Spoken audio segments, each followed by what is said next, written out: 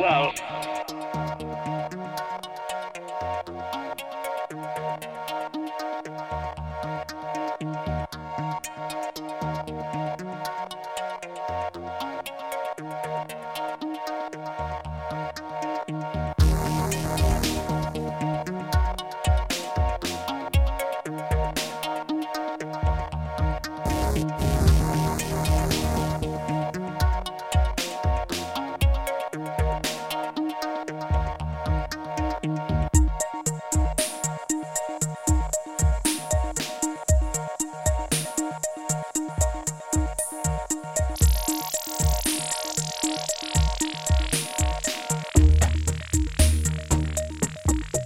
Well, thank you very much, Mr. Otis, for your letter and giving me this opportunity of having a story in your magazine.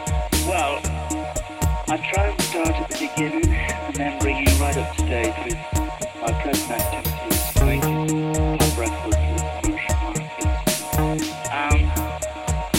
I was about 5 years old when I first wanted a gramophone. And it was one of those toy gramophones with a celluloid sound box and a key to wind it up. And I remember I'd seen it in the shop window and I'd asked for it for Christmas. And as quite often happens, my wish came true and I got this gramophone with some children around. Well, I used to play this all the time and it was quite obvious to my parents when I was 7 years old, they bought me from a gramophone, the portable type, that used to be very popular 20 years ago. And at this time, I used to be fascinated with making things out of shoeboxes and puppet shows and slot machines and all sorts of things. And I used to try and experiment with my gramophone, and I discovered if you play the record at the end, the run-out groove, you could shout down the sound chamber and the sound would be imprinted in the grooves. And I thought that I discovered something marvellous. Of course, I was really doing just what Edison discovered years before. But anyway, this became not only a hobby, but it used to take up most of my time. I used to go around old record shops in Gloucester and salesmen and buy up lots of gramophone, a lot of which I still have at home in my attic. I'll tell you more about that later. Anyway, this went on until I was about 13 years old and discovered that it had changed over to I wanted a magnetic pickup which I connected to the gramophone, and then I discovered that I wanted to amplify this, and I made my first one-valve radio, and then of course my first one-valve amplifier, and by the time I was about 14 I'd sold my treasured possession, a cine camera, and I bought my first amplifier, some down temporary.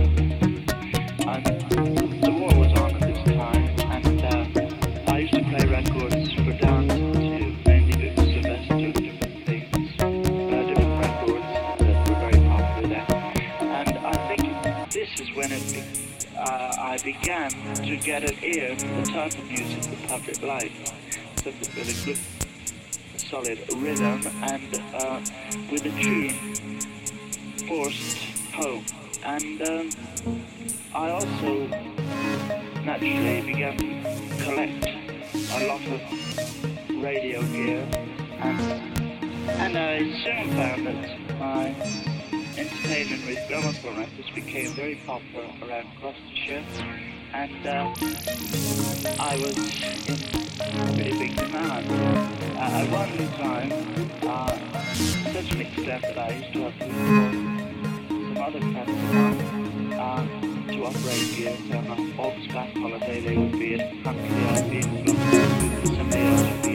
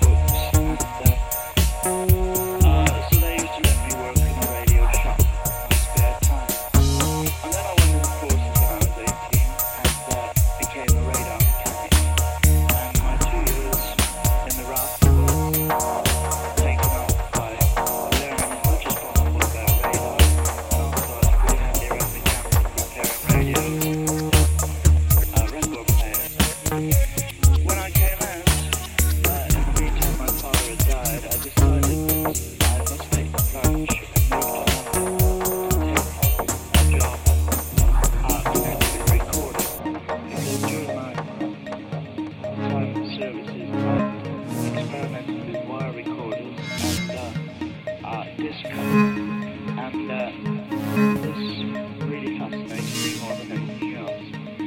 So I came to London and took a job for 1 week to film a dubbing role, which I would say I dislike because it's creative.